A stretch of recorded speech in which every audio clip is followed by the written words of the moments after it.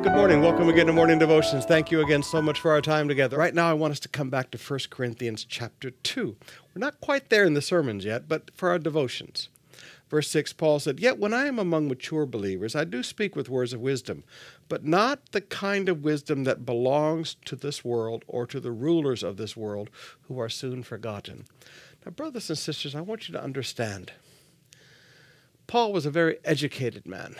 Paul was an incredibly intelligent man. I mean, look at Romans and look at Galatians, and you begin to see a glimpse of this man's incredible intellect.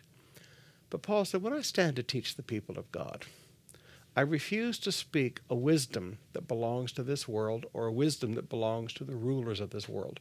Whether they're business rulers, whether they're demonic rulers, whether they're governmental rulers. Paul said, I'm not going to speak the words of wisdom that belong to this world or to the rulers of this world.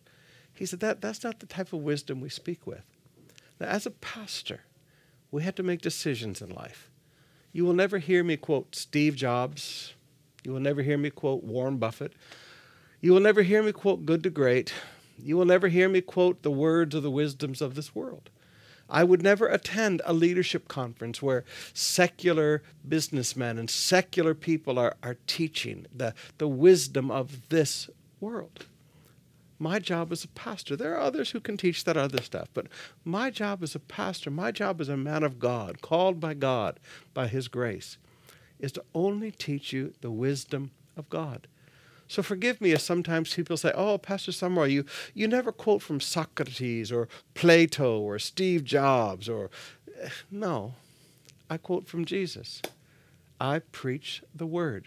There is a wisdom of God, and there is a wisdom that belongs to this world. Let the world take care of what belongs to the world. My job as your pastor is to teach you the wisdom that comes from God.